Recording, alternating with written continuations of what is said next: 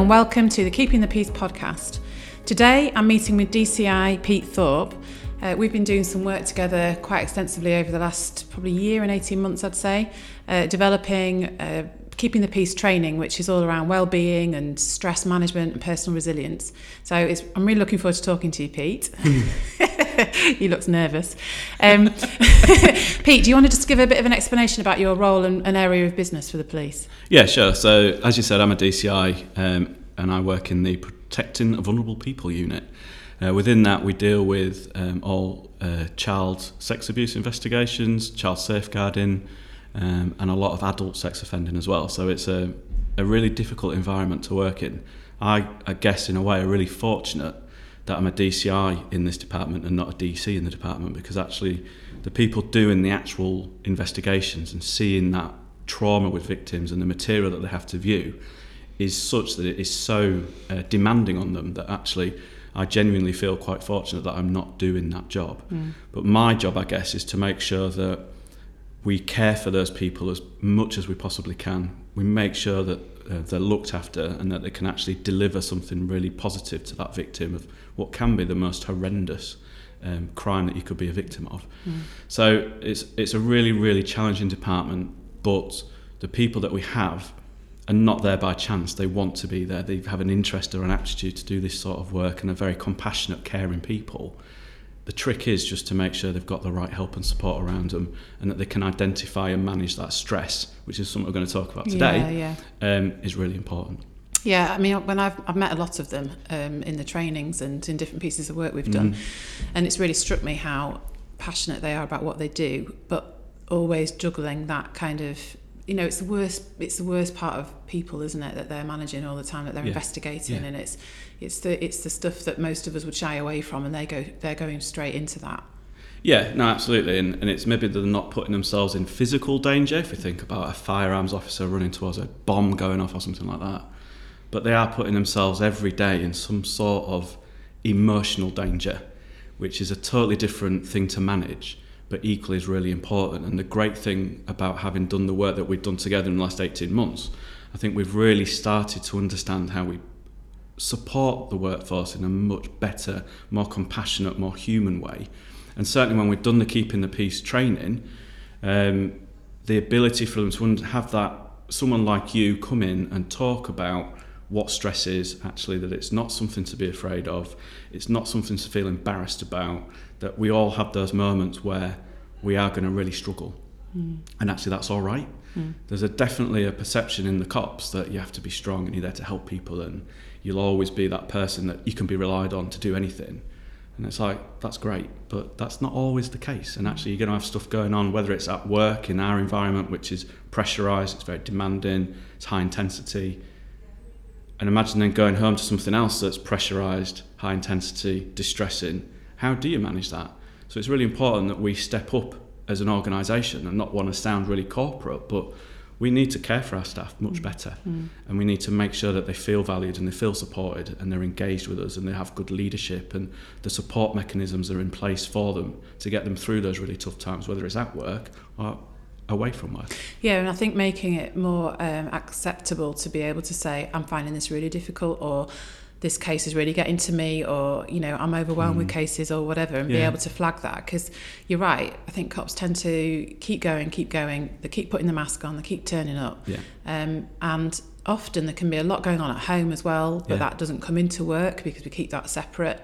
But eventually, over a long period of time, it takes its toll, and there's a payment for that. Yeah, it does. And if we can do a little bit of, these are the signs to look out for, or this is what you need to think about, or this is how people get stressed, this is the build up to that, these are the markers that you need to see that are happening. And if we can stop someone getting to the point where they go off sick or they have some sort of moment, then that's fantastic, because then they feel supported. And for us, we have they're here, they're at work, they're doing that really difficult job but a really important job at the same time, but equally they're not damaging themselves in the process. I think that timing is really important. You know, when people have gone off sick and actually, because they feel that they've got to a point where they can't do this anymore, then they've got to get back in.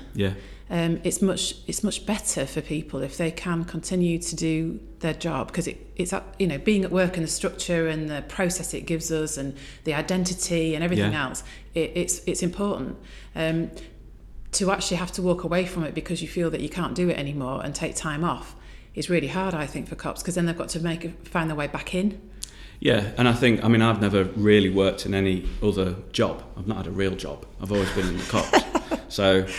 But it is a bit of a cliche, but you are in a weird family.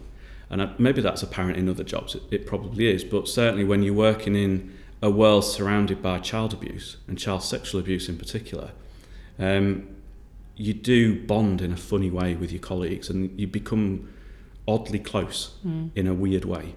And to be out of that's almost like your support mechanism for many people, I guess, at work. And then to be away from that is quite difficult. It's not like you go home and, my wife says, "Oh, how was work today?" And it's like, "Oh, well, let you tell me about all the things that I've done today. Do you really want to know?" And actually, out socially, the best conversation killer in a pub is you meet someone new and say, "Oh, what do you do for a job?" "Oh, I manage the team at Humberside Police that deals with child sex abuse." Well, that's the end of that conversation. Yeah, it's pretty similar when I say I'm a psychotherapist. People just stop talking, walk away. Well, that and the worries you're going to be analysing everything you're doing. God, she's going to know all about me. Yeah. So I know you've got a real passion for wellbeing. We've talked about it, and we've worked on things for a long time now, really. Why are you so passionate about it? Well, I know you've talked there about almost buffering the staff from and the officers from what they're doing, but you are really driven to make sure that people have good leadership and are taking their own wellbeing into an account. So what's that driven by? It's a really good question. I think partly having worked in this environment now for 8 or 9 years. The thing and I've been quite fortunate because I came into this department as a DS, as a detective sergeant, and have gone through several promotions but never really left the department. I've sort of clawed my way out a couple of times and have managed to be sucked back in again.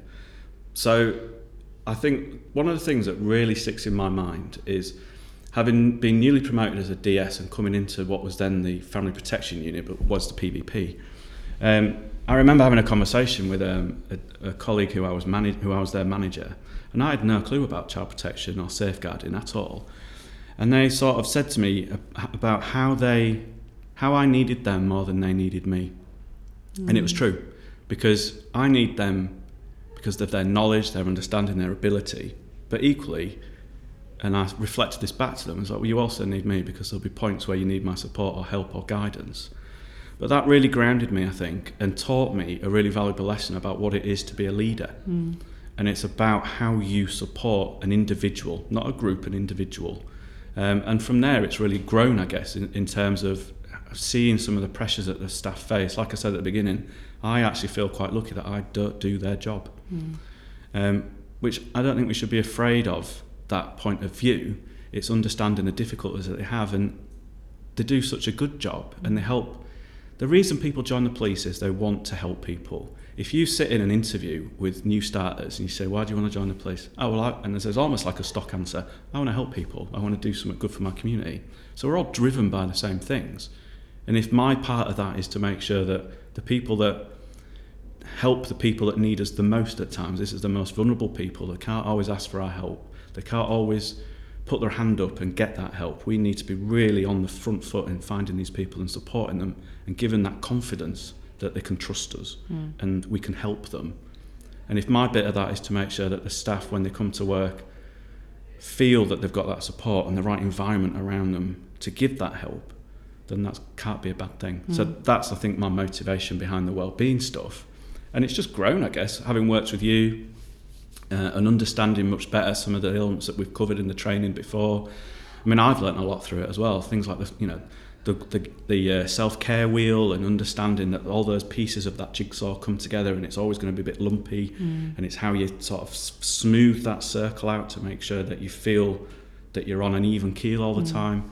That's really helped me. So if I've got benefit out of it, then it should be that people who are working with me get that as well. I think that self-care wheel impacted on a lot of people, didn't it, in the training? And It's something that I've developed over the years, just around looking at different parts of our lives and how we function and what we do to look after ourselves. Because often, when you're in a really stressful job or potentially stressful job, you can really lose sight of yourself and what you need in order to be able to function. And I think also culturally, especially from the police point of view, but also from being British point of view, yes, it's very much about not putting yourself first, because that seemed to be self-centered. And this whole thing now about well-being and about self-care and looking after yourself and taking that responsibility for yourself, it's a massive shift away from culturally where we've been. It is, and it's really interesting to start seeing. I mean, the great thing about when we did that training, so we delivered that training to a couple of hundred people. The response from that was, oh my God, we never had this before. No one's ever sat down and talked to us like this before. We've never had the opportunity to air our grievances like this before and explain the difficulties that we face and actually get something practical that is going to help us. It's almost like we've forgotten the people there. So yeah, it's a fantastic opportunity. And the way I think about that self-care wheel is a little bit like, on the Trivial Pursuit where you collect your cheeses and then you get your full wheel and then you're all good. And watching people go through that process, and you could see them thinking about it and actually suddenly maybe almost realising that this issue that might not be anything to do with work is clearly making my wheel a bit wonky. And it's a really, really useful way of identifying those bits. So that was, for me, and it was the first bit, I think, of the training, wasn't it? It was the first thing we got them to do was early. Fill your wheel in. But yeah, for me, that's just set the tone then of what we then talked about. And the feedback we've had from it has absolutely been fantastic. Hence why we're going to do it. Well, we're planning to do it again. Part 2, if we can get people in a room. Yeah, if we can get more than 3 people in a room together, it'll be great. You're listening to the Keeping the Peace podcast, brought to you in partnership with Fortis Therapy and Training, Oscar Kilo and Humberside Police. Wellbeing is kind of integral, and I suppose in the kind of COVID-19 era, I suppose that's something that we're having to kind of think about more and more. People are working more remotely. We've got people working from home. We've got leaders and managers who probably would be able to pick up on someone struggling and see the signs if they were seeing them face to face, but not being able to see people face to face, or them being at home can be quite tricky. How do you think leaders and colleagues, I suppose, because this is about taking responsibility for self, but also for others, isn't it? What signs do you see, I suppose, when you're working with people and you physically can't see them, and you can see other managers kind of struggling with that as well? I think it's certainly a real challenge, because you forget how much you rely on visual communication. So you can look in someone's eyes, you can judge by their body language, you can see it in them almost. That's really easy. What's really difficult is when you don't see your staff as often as you'd want to, or they're not there. And the only way you can overcome that is at the moment it's through Skype calls, video calls, but equally looking out for those other signs. So sometimes we do see that the workload of officers is quite large in our department, but actually at times you can see it growing and growing and growing, and you can be very quick to sort of say, well, they're clearly not working hard enough because they're not turning that work over. And actually what we should be saying is, well, is there some reason why that person is almost like stocking work up? And it's, having spoken to some colleagues who have experienced this, they will actually say, well, yeah, what I was doing was, I thought if I took more on, I would look busy, and it would allow me to hide almost from the pressure or this thing that I'm facing right now. And actually it just makes it 10 times worse. So it's really important for managers at every level to not misinterpret that culture of trying to monitor performance. That is important. We've got a job to do at the end of the day, and we need to help people. But equally, it does allow us to maybe look deeper into what's going on with an individual. Having that regular one-to-one support session is really important. We aspire anyways for our sergeants and inspectors to keep a close eye on their staff. Every 28 days they should sit down and have a conversation with them about what's going on in their workload and how they're progressing that. Something we're working on at the minute is to try how we become more reflective in our practice around some of the things that they've experienced, and almost steal some of those things that you will use in your professional life as well as social workers, and having that regular sort of supervision that point where you go, do you know what? Yeah, stood in that mortuary watching a post-mortem of a baby was absolutely horrendous. So how do we support them and get that, rather than just going, yeah, you've done that now, so we'll move on. And we'll just pretend that never happened, or you don't need anything, do you? You're fine, you've done it before. I think that reflection side of it is really important. I mean, in my practice, you know, we as a profession expect to have supervisory support, clinical supervision every month, and we're not seeing things firsthand. We're hearing it, and working with people to help them through it. But that kind of reflective conversation, I have that with my supervisor. We, you know, at Fortis we have peer support, reflective groups where it isn't about me facilitating. We help each other and we share ideas and talk about tricky cases without breaking any confidences. But it's creating space for thought, and also about bringing yourself into that equation. So someone may have been to a mortuary and gone through what you've just described 10 times, but the 10th time is the time that actually they're finding it really difficult, and we might not know why. But by reflecting and talking about it, we can help people to understand why, but also what do we need to do differently in future, and you know, all of that stuff that comes from it. That bit about we'll just keep moving forward and keep pushing it down, you're fine, which I think is what we can tell ourselves in our own minds, you know, self-talk stuff. Yeah, and I think because people don't understand or don't recognise some of those signs that they need to look out for themselves, or if they do, they ignore it. That's what's been good about the work that we've done with the Keeping the Peace training, and now having Keeping the Peace podcast. That actually people can recognise that actually I feel a bit weird about this, or this is, you know, I've got this odd thing in me, I don't know what it is. Well, actually, maybe it is something we can help you with, and very quickly support you through, and you can understand it better, and then it's not going to spill over into something else. It'd be very easy in a job where you're coming in and you are bombarded with high risk, distressing work, and it's almost like it's relentless. And actually, how would you park that when you go home? And actually, should that be having such an impact on your own private life? For me, I'm believe quite strongly, work, home's home. But you can't always have that distinction. And we need to be really clear how, it's almost like catching it early, isn't it? It's like you're starting to exhibit these symptoms, or clearly this sign that this stressor is starting to come to you.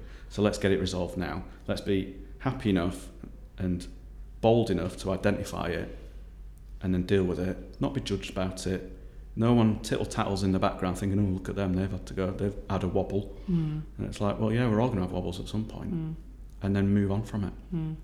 I think it's helping culturally for people to just accept that that's part of what we do as human beings. We're not robots, and we are affected by a lot of things, whether that it might be a work related thing, or it might be a personal related thing, and or it might be that, you know, there's an investigation ongoing and there's children at home that are the same age, or you know, that kind of thing. And also the area of business, especially that you're in, those are the conversations, as you just said. If you're at a dinner party, people are like, yeah, okay, we're going to go that way. You know, that is the societal stuff that people have very strong feelings about. They have really strong reactions to it. So who do you talk to about it other than people who you work with? And actually, I think partly that's because you think that no one else is going to understand it. So actually, how many people in the world do view child pornography, for example, and sexualised images of children who are not paedophiles? Well, cops in my department have to. They don't want to. So how do we support them through that? Because that's not a dinner party conversation, is it? No. Equally, you know, one of my vivid memories about being in my role was as a DS, and I went to a post-mortem of a child, and I seem to talk about post-mortems of children quite a lot. Maybe they affect me more than I realise. But it was at Christmas time, and I remember stood in a mortuary while they autopsied a 9-year-old boy, and they were playing Wham's Christmas music in the background in the mortuary. And that, every year since then, I always think about that at Christmas. And it's like, I shouldn't have to think about that, actually. So how do I park that and get over it almost, and then move on? But it's interesting that, isn't it? Because that's about your senses and something being triggered by something external. Yeah, and it was nothing to do with what was actually going I was seeing. On. No, it just reminds you. Yeah, and it was like, this is weird. It's like, why is Wham playing in the mortuary? And I know it's Christmas, but come on. And then it's like, you're out shopping next year in wherever, and Wham's playing in the background. You think, oh yeah, I remember that boy. And people are carrying that all the time. So unless we get better at understanding those triggers or those signs, and we know how to support our staff better, which I think we're getting there now with some of the stuff that we've done together, that can only be a good thing, definitely. Do you think that is improving kind of culturally within the police in general? Yeah, I think it is actually. I think it's long overdue, but I think when you look at what we've managed to do in the last couple of years, there is more of a focus now on well-being and supporting staff. And that comes partly from leadership, so having people that are engaged, that are visible, that will spend that time to understand what the concerns of their staff are, talk to them, explain things to them, tell them the reasons why something is like it is or we're doing something. That helps massively. And we are definitely a different organisation than we were, I would say, in the last 4 or 5 years. Absolutely. And hopefully as we move forward, it will take that further step forward where it will become common that people are quite content going for their psychotherapy sessions or whatever it might be without feeling embarrassed about it or worried about other people finding out or someone in the office viewing that as a weakness. Then yeah, we'll get there, definitely. We see with clients, police officers and some from your department, there'll often be this resistance at first to coming for some support, and when we get the feedback, it's like, this is the last thing I wanted to do, but it's the best thing I've ever done. Yeah. And I think that, for me, that shift is massive, because we're coming in with someone who's actually really in denial and really avoidant and really, it's like pulling when you're kind of trying to pull a donkey and they've got the who's completely in the stubbornness of it. And then actually there's a process that goes on and they come out the other side feeling well, balanced and able to function. And that's a huge shift. And I think the more that it's acceptable that we can recognise that we have a capacity as a person, as a people, to manage those kinds of jobs, and that actually we need to be looking after psychological well-being. We talk a lot about physical well-being, and people will go to the gym on a regular basis and go running or whatever it is they like to do. But it's also about what you're doing psychologically and mentally to help yourself. And I think sometimes for me, I love going walking. I've got a camper van. She's called Mabel. She is quite pink. Flowery curtains, I'm now imagining. Pink gingham. Thank you, Alexis. But for me, the ability to go somewhere remote with my wife and turn off and have that open air, fresh air, nature, and be exercising, I'm not really doing it for the physical benefits of it at all. No. And I think sometimes people think, yeah, I'm really healthy, I go to the gym and I eat really well and I look after myself and I'm really ripped. I'm clearly not me. And for some, and that means that therefore they are going to be fine. And actually, no, you're missing a crucial part of your health, isn't your physical health at all.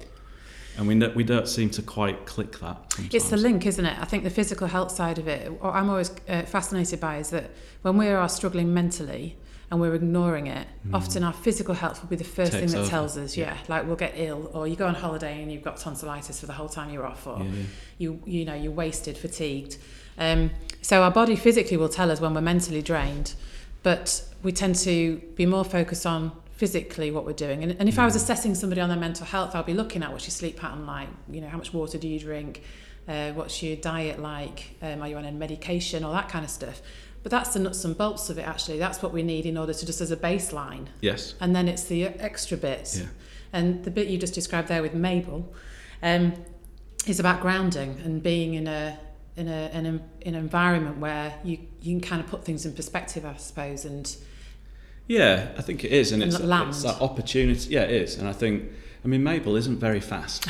So when Does she break down a lot? They tend to break down a lot, don't they? Yeah, she's not the most... She's an old lady. She's not overly reliable. She leaks.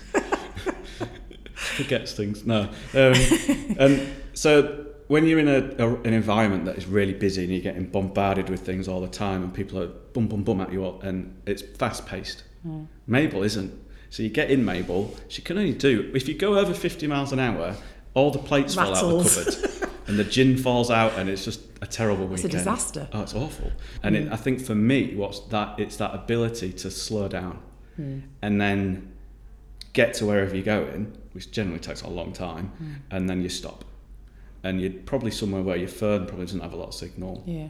It's different. It's a different environment altogether. There's normally a nice pub, and it's just that you need that time. It's interesting. I was just thinking it's the change of pace. That's the more important bit for me. Yeah. And actually, there's a process there to going away where actually you start to slow down because Mabel slowed down. Yeah. And it's like, when you get there, you've arrived and actually you're there in the place you're in. And I think that's the other bit about well-being is being in the here and now and being able to take out of it what you can rather than being in the there and then. Yeah, absolutely. Absolutely. I think that's really important. And I think when we look at some of the other bits that we did in that training, I hope has allowed the people that had that training to get some of those points and to start taking that away and then interpret it and doing however they want to do it. So whether they've got a Maureen or something, whatever that is, that allows them to maybe identify, I'm getting to that point now where I feel a bit full. Things are starting to slosh about a little bit. So what do I need to do? Well, actually, for me, it's this. And that could be anything, couldn't it? From going for a run to sitting in your pub or whatever it might be, but just do something that you know is going to help you come back down again. One of the things I hear a lot when people are in busy jobs like yours is about time. I haven't got time. They'll make time for other people because often in the role that they're in, they are a fixer or they're a protector or they're a rescuer, but making time for themselves becomes something that's it's almost like I don't know what's the word, but it's like a luxury. Yeah. Making time for themselves is a luxury. So when they actually take that time out, there can be quite a lot of guilt attached to it. Feeling guilty. I think, I mean, I never feel guilty myself. But maybe that's because I understand well-being generally better. I don't know. But it's interesting. I talk to people, and some of the people that work for me, it's really weird actually, a conversation I had with a DI even last week, and he was about to go on, he was on annual leave, and he rang me, and he just emailed me. And I was like, I didn't know you were at work today. He said, I'm not, I'm on annual leave. I was like, what the hell are you doing? It's like that, almost that panic of, well, no, I'm about to go off for a week, and if I don't do this today, it's going to be horrendous next week. And when I get back, it's on, and I'm not looking forward to coming back. And it's like, well, not even left yet. So how can, if we're in that position where people are feeling that level of burden almost, where they can't take that step back because they're worried about that's not right. No, and that's about the size of the job, isn't it? Yeah. And also work ethic and wanting to, I think for some people, not let the team down as well. Also not let their cases down. There's that real responsibility that goes with it. But so it's important, isn't it, as an organisation to get that balance with this is really important work and we have a duty and we serve the public with we also have a duty to look after ourselves so that we can continue to do that effectively. Yeah, absolutely. And that still has to be a message that's really personal to them as well. So it's not like us saying, I need you at work so you can do your job. That's true. But equally, it's like, I want you at work so you can do your job. It's not I need you. And I think it's the way we think about that, and that's where that well-being work is almost like the fuel to allow someone to come into work, if that makes sense. Yeah. And then whatever we can do in terms of showing people how to fill in a self-care wheel or whatever it might be, if that helps them sort of feel better about it and actually they can come in and feel more comfortable and actually do their job, which they can do. And the frustration often with staff is that they don't feel they can do their job properly because they're tied up in some way or hamstrung in some way. Well, let's get rid of those blockages and let's just get you set up the right way. We, when you think about some of the other wellbeing things and even like down to hygiene I hate the word hygiene factors, and I'm reading it because it says there's a label in the room of hygiene station surrounded by sanitizer hygiene station, but it's like hygiene factors around getting aircon in a building. And where I worked before, we managed to get air conditioning installed in the office block, and we maybe used it 3 or 4 times last summer. But oh my God, the difference the staff felt, because suddenly it's like they've been asking for it forever. I don't know quite how we flukily managed to get it, but it seems like it just appeared. And it's like, well, something really, really obviously basic, but can make such a big difference. So that was what surprised me when we did the training. We asked people what were the stresses. It was the majority of them were environmental. It was my chair is really uncomfortable, or my room is blue and I've got no windows. Really my computer's slow, or it's boiling in the winter and freezing in the summer. And what fascinated me about that was, that kind of top layer of everyday irritants that was actually getting in the way of having a conversation about what actually people really do. Yeah, and whether that's partly because people don't want to confront some of those real thoughts, and it's like, well, I'll use the excuse of the computer system being rubbish, or it's too hot in my office, or it's dirty, then that's an easy conversation to have, because it's not actually talking about yourself and talking about how you feel about something. So, but it's almost like, well, that's fine, tell me what it is and we'll fix it, or we'll try and fix it. And actually, if we're demonstrating to you that we're listening to you, that we're taking account of what you're saying and we're doing something about it, then you're going to run out of things to say that it's no longer too hot, or it's too dirty, or the computer system's rubbish. I mean, the computer system isn't fantastic. I hear about that a lot. Yeah, but it'll get better. But once we've got all those out of the way, and it's like, right, we'll stop putting these things, let's get rid of them for the greater good anyway. And then, but let's get down to what is it really that's upsetting you, or making you not want to come to work, or making you feel stressed. Yeah.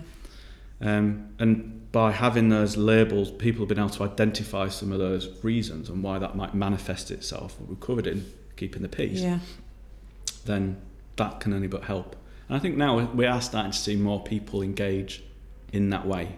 So they've still got hang-ups about some hygiene factors, but more so people are more interested and more engaged in becoming wellbeing champions, or becoming peer supporters, or whatever those other projects that we're looking at, in terms of how we get that collective sort of feeling back together, where we look after each other and we look out for each other. It comes back to that family feeling, where that kind of weird family, if you like, you're brought together because of this this subject area, this topic, if you like, this part of society, and trying to promote how to look after each other and recognise the signs in other people, because I think that's a real key thing in your area of business, is that if you know each other really well, and being able to say to somebody, I've just got a feeling I just don't think you're all right, or do you want to have a chat, or should we just go for a walk? It's just kind of creating opportunity to check in with each other, and accepting that sometimes just all it takes. It might be a 10-minute catch up, but recognising what's going on for other people and knowing that somebody else has got your back with that as well. and making sure that they feel that they're allowed to do it. Yeah. Because obviously we are a disciplined organisation, and people sometimes confuse discipline with their ability to do something. So do you remember in the training where someone was saying about not getting their lunch break, and actually they would need someone to come down and actually go for your lunch? It's like, well, no, come on, we're all grown-ups. You can take your lunch.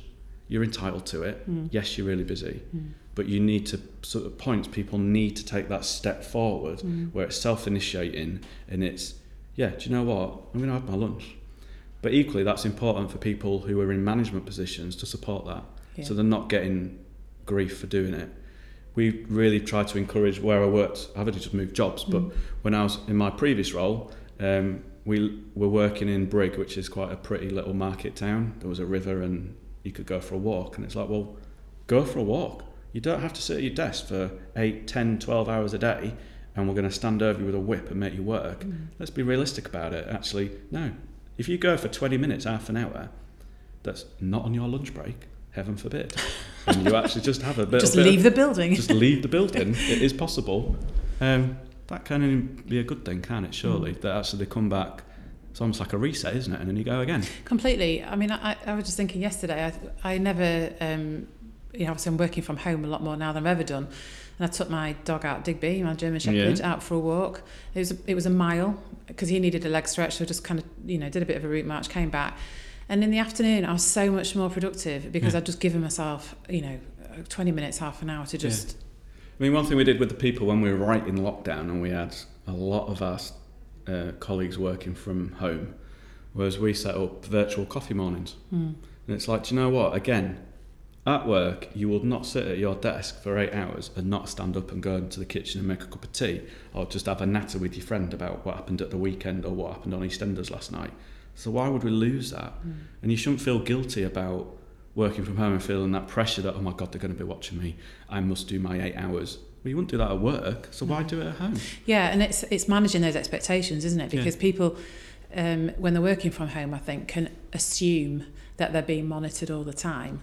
And I think we're also moving away, hopefully, from a culture of if you're working from home, you're shirking from home, which has always been the kind of, idea around it. Absolutely. But productivity's increased and absenteeism's decreased, and so there are some positive signs that actually this is and I think effective. and I think it's forced some managers to be better managers, because actually, in order for them to feel comfortable that their staff are working, and they are on the main, they are.